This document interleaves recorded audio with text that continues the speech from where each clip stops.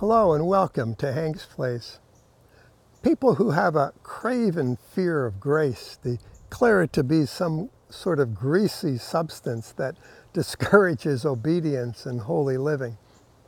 Well, it is true that I've never challenged you to be obedient or to live a lifestyle of obedience. And why not? Because the real issue is not whether you will obey the Holy Spirit. The real issue is, do you trust God? Father who gave up his son for you, Jesus who gave up his life for you, and the Spirit who has now come to dwell in you. If you trust him, listen, obedience to him will follow. Theologians have said that obedience is the fruit of the grace of God and its blessings. And it's also been said that obedience is the evidence that the love of God has been made complete in you. When we rest in the unconditional love of Jesus, we will trust him and we will do what he says without conscious effort on our part. Without conscious effort on our part.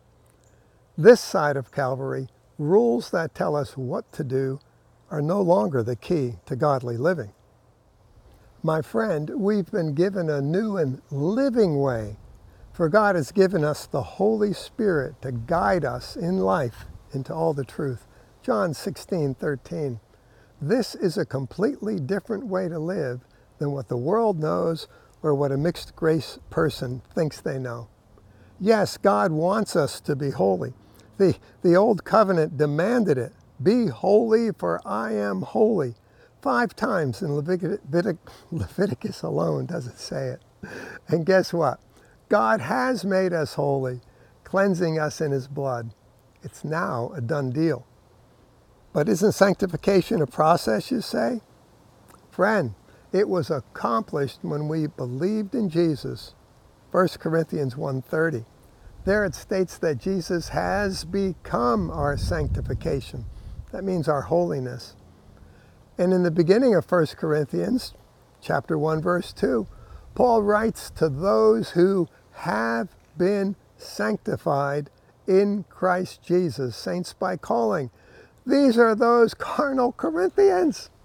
And 1 Thessalonians 5 and 6 says, for you are all sons of light and sons of day. We are not of light nor of darkness. That means we are not getting there. We are there.